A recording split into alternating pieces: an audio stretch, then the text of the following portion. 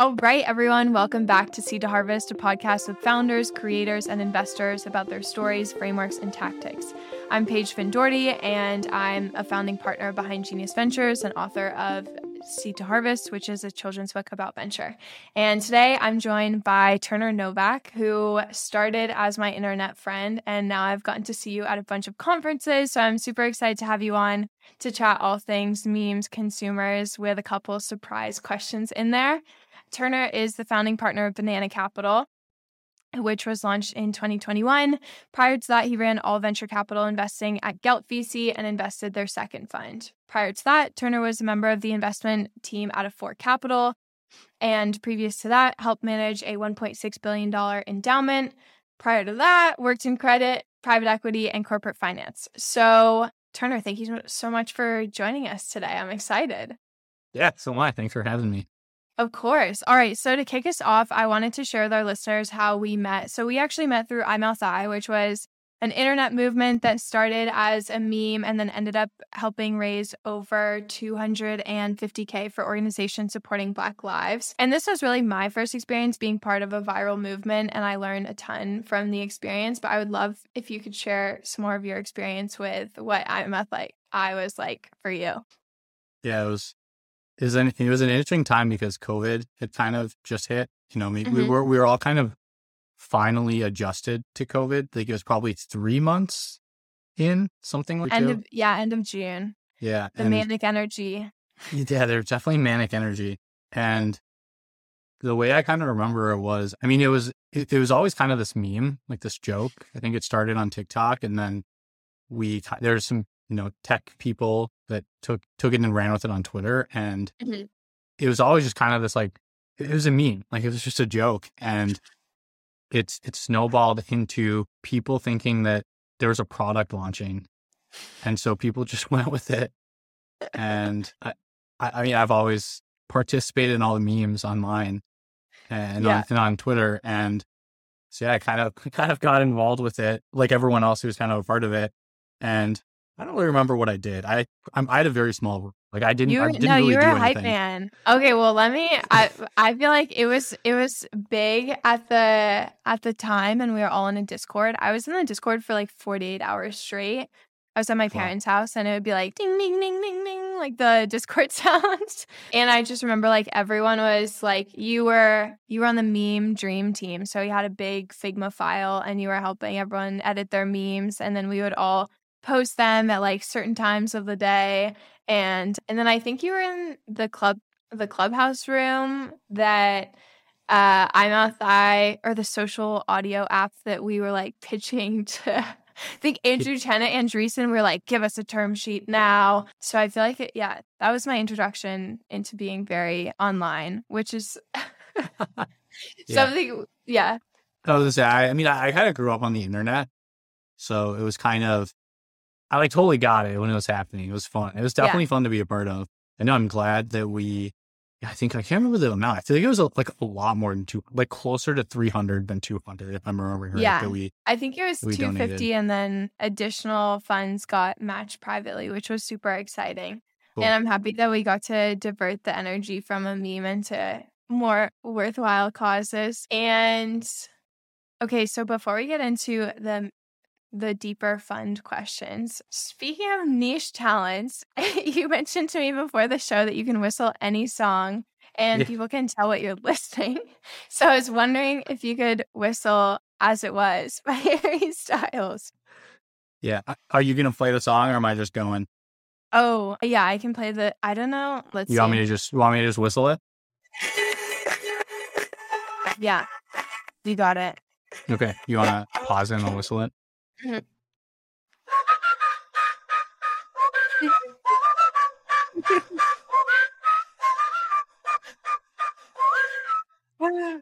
Okay, that just made my day. Yeah, no, it's very entertaining for people, especially when you get into like very weird songs. I don't know what it is. I guess it's like, I think it's the pitch, how you control your throat, like the pace, like the velocity of pushing air through and like Dang. lip control, I guess, like the little muscles and like like how it sounds. I don't know what it is, but the attention to detail of like all of the tactical aspects of whistling have never been things that I've deeply thought about, but I so appreciate you sharing more about it. I'm one of those people that's always listening to music or making music. So like whistling Mm, or like snapping my fingers or like tapping stuff. So dang. Have you it's ever probably like tried some like making ADHD. actual music? Sort of. I played the viola in middle school. Oh, It wasn't that's very good, honestly. Yeah, I experimented with like Fruity Loops. It's like a DJing oh yeah. editing My thing. brother's like way into Fruity Loops, or you can like sample, and he would always make like Oh, cool. D&B music. Yeah. Yeah, Um, I wish I got more into it when I was younger. I kind of downloaded it and I think I like pirated a version of it and it like wasn't a good version and like I couldn't get all the effects and all the no. full product suite. I didn't have any money because I was like 16. I was like, Hmm. I won't get into this. Yeah. So, but it's fun. I listen to a lot of EDM stuff like that. So Okay, cool. Yeah, I think in terms of like the money aspect, would love to dive into kind of like venture and your background there. So the first question I have for you is, why did you decide to name your firm Banana Capital? yeah, it's a good question. And actually, a lot of people ask me that so when you were trying to come up with a name for Behind Genius or Hmm. the podcast, like Seed to Harvest, it's hard to come up with the name. It's so hard. We went through so Everything is many taken. iterations. Yeah.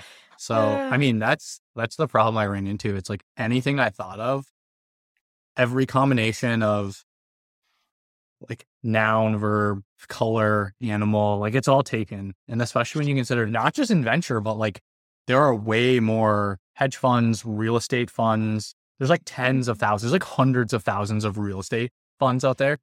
It's like everything's taken. So it made it difficult to find anything. I think we probably spent me and my wife probably spent a total of like 8 hours just Wow. thinking through. It was over the course of a couple of weeks. Like we'd spend an hour one night after dinner, just, all right, let's work on this. And yeah, I think it was her idea. She was like, oh, isn't Apple like the most valuable company in the world? Why don't you name your fund after a fruit? And then it was like, oh, what about banana? And then Dang. I love that. And then it was available. of course, there's no fund's called Banana Capital. It's like a meme name for a fund, but it's also one word, banana. Like it's just, oh, who's your investors? It's an emoji. Benchmark, Sequoia, banana. Like it's one word. It's an emoji too. So you got the banana emoji, the cat. I think it's important to like own an emoji, in this era of the internet. It's just, I don't know. And now like anytime there's funny banana content online, I see it. Many people send it to me. It's great. So I always, you can make memes off the funny banana stuff. I love So that. yeah, it just ended up being perfect. Yeah, I feel like the way you said about owning an emoji is definitely super relevant. Like whenever I see any banana related content, I'm like immediately Turner. You And got to stay top of mind as a VC. yeah, 100%. Very competitive capital market. You have to stand out and you're fighting for attention with a lot of other firms. So, and I would love to can you touch on what you focus on at Banana Capital in terms of investing? Yeah. So the core of our strategy, it's always been like internet first, content first. So we have a lot of random inbound that comes in from the internet, which means we end up investing globally. It's probably in going forward, it's probably like 50 to 70% will be North America and 25 to 50% will be international, just a little bit in every market. We try to stick to things that we understand pretty well. It's generally consumer. So it's probably over half of the investments that we're making going forward will be consumer, probably closer to 60%. These are consumer internet platforms. This is like, I describe people as Web 2. Yeah. What are some examples of companies that you've invested in? So we've invested in a lot of e-commerce platforms in emerging markets. So usually it's kind of like, hey, there's a model that works in China or in India. It's a publicly traded company. It's worth 10 billion or 50 billion dollars, whatever the number is. And they did it by targeting a certain customer segment or a certain type of growth strategy, certain type of products. And it's like, hey, we're trying the same thing in Brazil. We think the timing's right.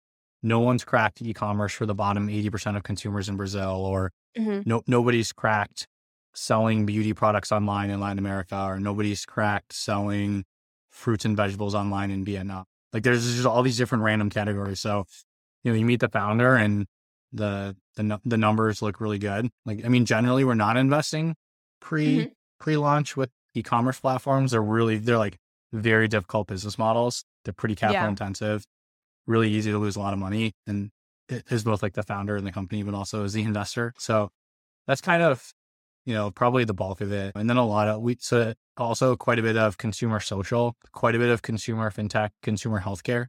So there's maybe like a little bit of crypto Web3-ish type stuff that we'll invest in going forward as it makes sense. We just haven't a whole lot in the past just because the valuations have been kind of out of whack, in my opinion. Try to find like, what problem are you solving for the consumer? I think it's been really surprising to me with investing in emerging markets. There's a lot you have to be careful of, but there's also a lot of like, oh, they're just building Robinhood for Egypt. Like they're just helping people in Egypt invest in the stock market and they're charging no commissions. And there's, it's X market size and all the incumbents, it's a bank that doesn't have an app and you have to call the representative at the bank to place an order for the stock. You can't buy anything in the US. Like you can only buy things in the Egyptian stock market. And then the cost structure of the bank is, they have to serve all of these, or they have to pay all these representatives. So it's just like they can't sell any products to lower income consumers or like the vast majority of the population. So there's a lot of examples like that just around the world of like, hey, this has worked in 23 other countries. It hasn't worked here yet, but because mobile penetration or internet penetration, or for whatever reason, certain demographic thresholds of kind of we've passed a tipping point and this business now makes sense here. So done quite a bit of consumer internationally. And then we do a little bit of software investing, just boring B2B SaaS. It's a lot of vertical SaaS. I really like vertical SaaS with marketplace, like a B2B marketplace also attached to it.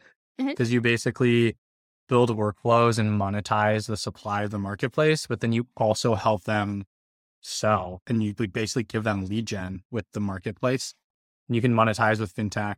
I mean, there's just like a lot of interesting things you can do. So a little bit of that too.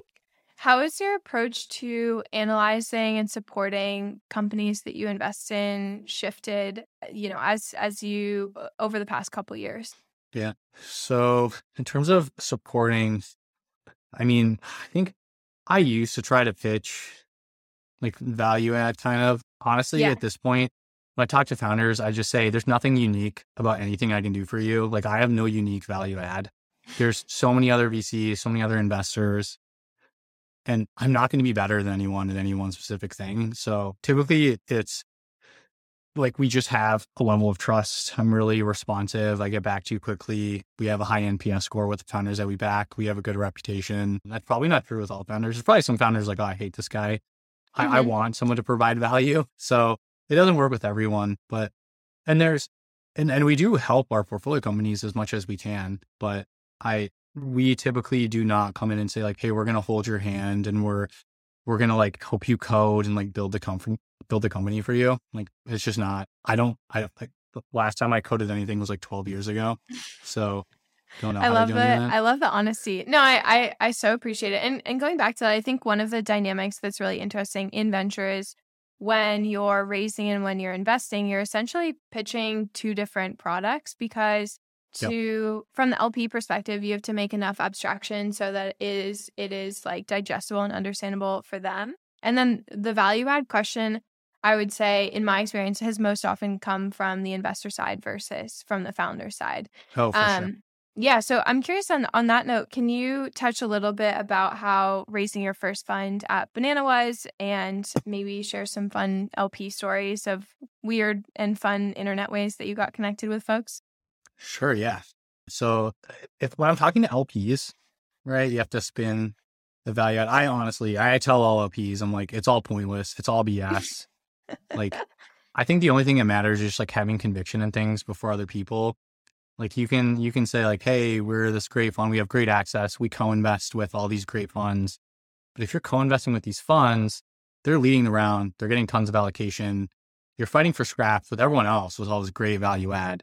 You can't really build a sustainable, scalable institutional fund doing that. So my pitch is typically I don't really care who else is investing. Like, I'm trying to find things where I can potentially start to write large checks over time as we scale the fund. And I'd prefer if there's not like a lot of signal around other people investing. And I almost prefer if there's no hype, to be honest with you, because that means that we'll be able to make you more money as LPs. And typically it's a lot easier conversation with the founder when it's like, hey, I just need someone to give me money versus we have 5 term sheets. What can you give us? Like, why should we take yours?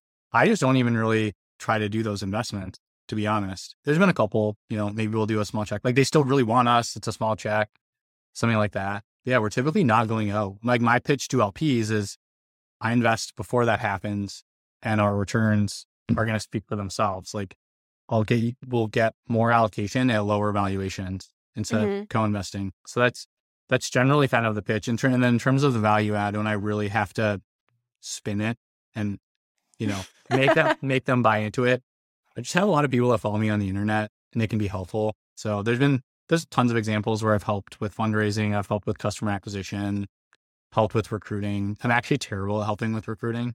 So usually it's one of the things when I tell founders, it's like, I had no unique value and I cannot help you like recruit engineers.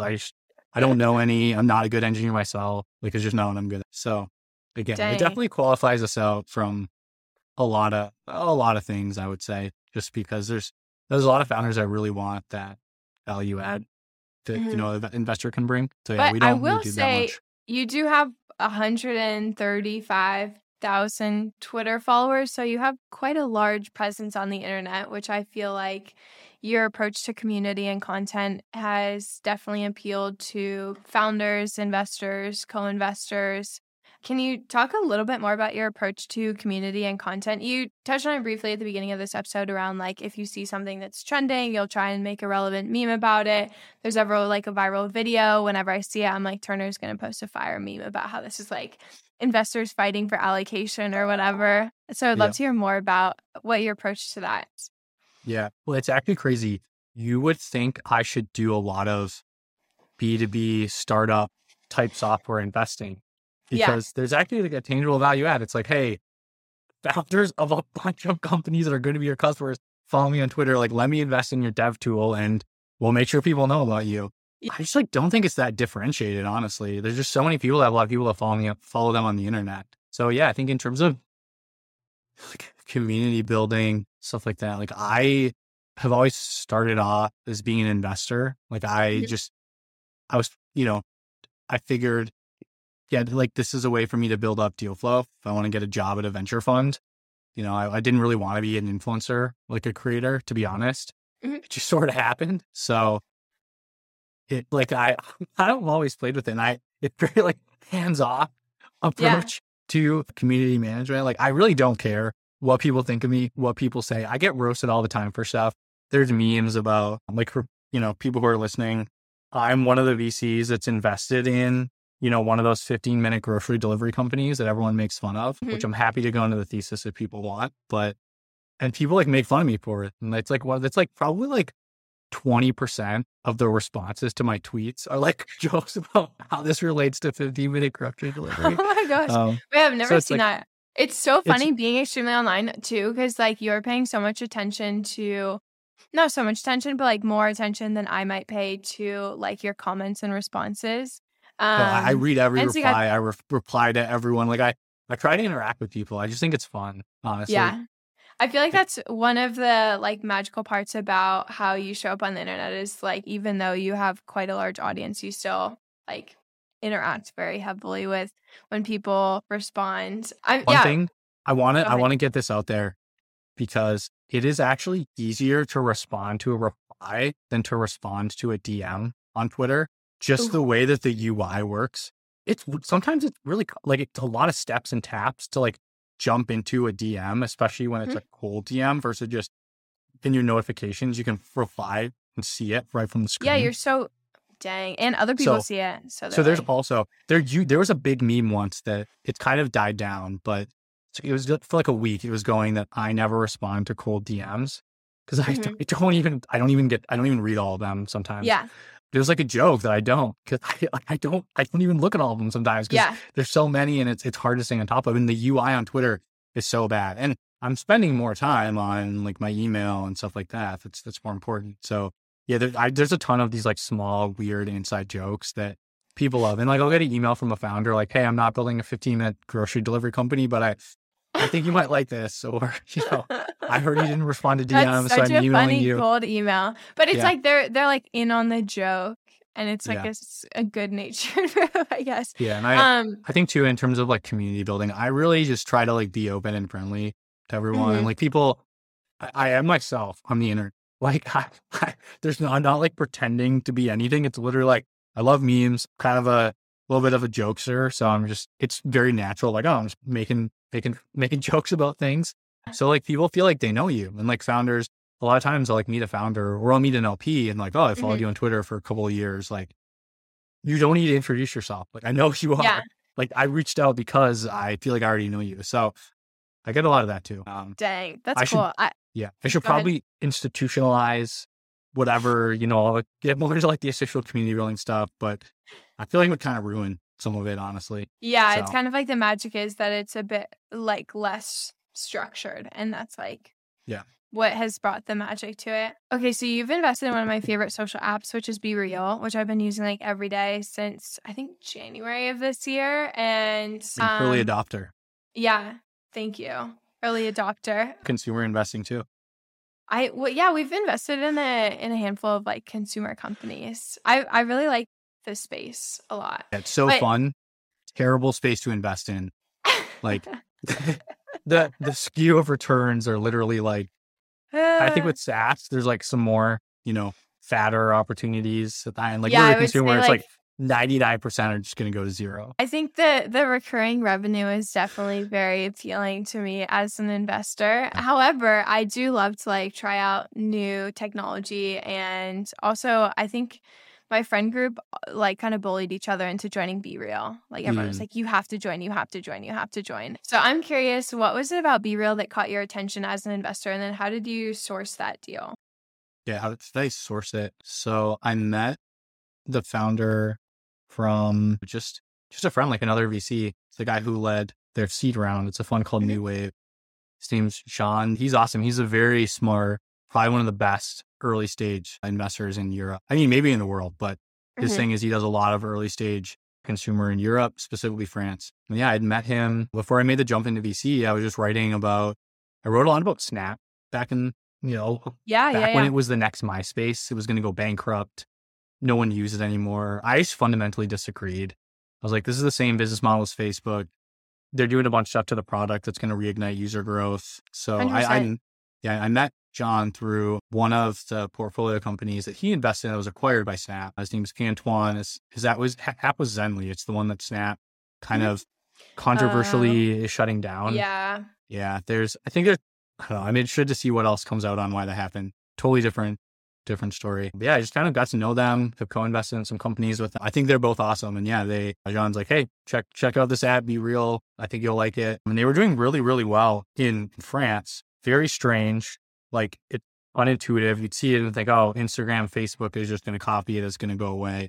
But they just had very strong retention. People just stick around and use it. And it reminded me a lot of Snapchat stories from back in the day. Back in the day. Well, it's like a much more like intimate experience. Like Instagram and Snapchat, like all the social media that I use is much more like me as a creator versus Be Real is me and 11 friends. And I'm like, I know you all so well. And I see like all the weird stuff that they're up to at the random part of the day that it sends a notification. And I'm not spending like 4 hours a day on it, but I will come back every day and post a picture and see my friends. So when you think about how the rest of the landscape is evolving, it's all like algorithmic professional content creation being pushed to you. I think it was some leaked Instagram data on Reels. This was not related to Reels, but Instagram disclosed that 11 million people they have 11 million creators in the US, which I guess just people who post content. So an average of 11 million people creating content per day on Instagram. Be Real, in order to use the app, in order to be a daily active user, you must post, you must create content. And I don't know when they updated this. It was a couple months ago. They updated the careers page to say, we have over 10 million DAUs. They're mostly in the US. They've been number one in the App Store for like 60 days in a row. I don't, maybe that's not true, but they've been right up there. So I don't know where you want to guess that the daily active user number is at today, a couple months later, but it's like fair to say that more people are actually creating content on Be Real than on Instagram, potentially some of these other platforms. I don't have all the statistics. So I was just like, man, this is just nuts. Like they've reduced the friction to posting, and it's like normal people. It's your friends. Like it's stuff that you actually kind of want to see. And there's like a gap in the market where people don't post, like young people don't post on Facebook, Instagram. But then also my wife and my mother-in-law, when I showed it to them, like they use it, they still use it. So I live in Ann Arbor. I don't have a lot of like tech bros that live around me. So as a consumer investor, I just kind of like, okay, what do like real people use? You can almost like jumpstart like the seed, Series A, Series B, Series C, like what's the retention going to look like when my wife and mother-in-law start using the product? Like they're not going to be the ones that see it when all the tech people are, using it because it's the seed or Series A. So that's kind of like a gut check that I use on everything. And I've actually used that to make a couple other investments. And my wife has started using a product and I will invest in it or not invest and realize 2 years later, like, man, I'm an idiot. I should have listened to her. She's super smart. I don't know why I didn't take her lead on it. That's awesome. Wait, and then as we wrap up today, I've so appreciated your time. I have one last question for you, and that is like, what is your philosophy on scaling your team as a venture fund manager? It's just me and Alithia on my team right now, but we discuss everything together. So we want to be able to bring like everyone's perspective to the table. Like I'm the sole decision maker right now, but going forward, it's like taking everyone's opinion. And so as I think about building the team, it's just like finding other really smart, passionate people that are like really in touch with, how consumers think, planning on giving appropriate like carry and compensation to everyone on the team. We're managing tens or hundreds of billions of dollars, but we put up 30% IRR over like a 30-year time horizon. So which means you have to keep a certain fund size to do that. Dang. Well, Turner, thank you so much for joining Seed to Harvest today. And if you're listening, of course, and if you're listening and you would like to connect with Turner, please visit his Twitter at Turner Novak. He has incredible memes and great educational tweets as well. There are some sprinkled in there. There are. Yeah. Thanks so much for tuning in today to Seed to Harvest. If you enjoyed this episode, be sure to subscribe wherever your favorite podcast listening platform is. I'll be releasing new episodes weekly, and if you have any questions or comments, feel free to let me know on Twitter. That's PageFin, Page and then Fin with 3 N's. Thanks, and see you again next week.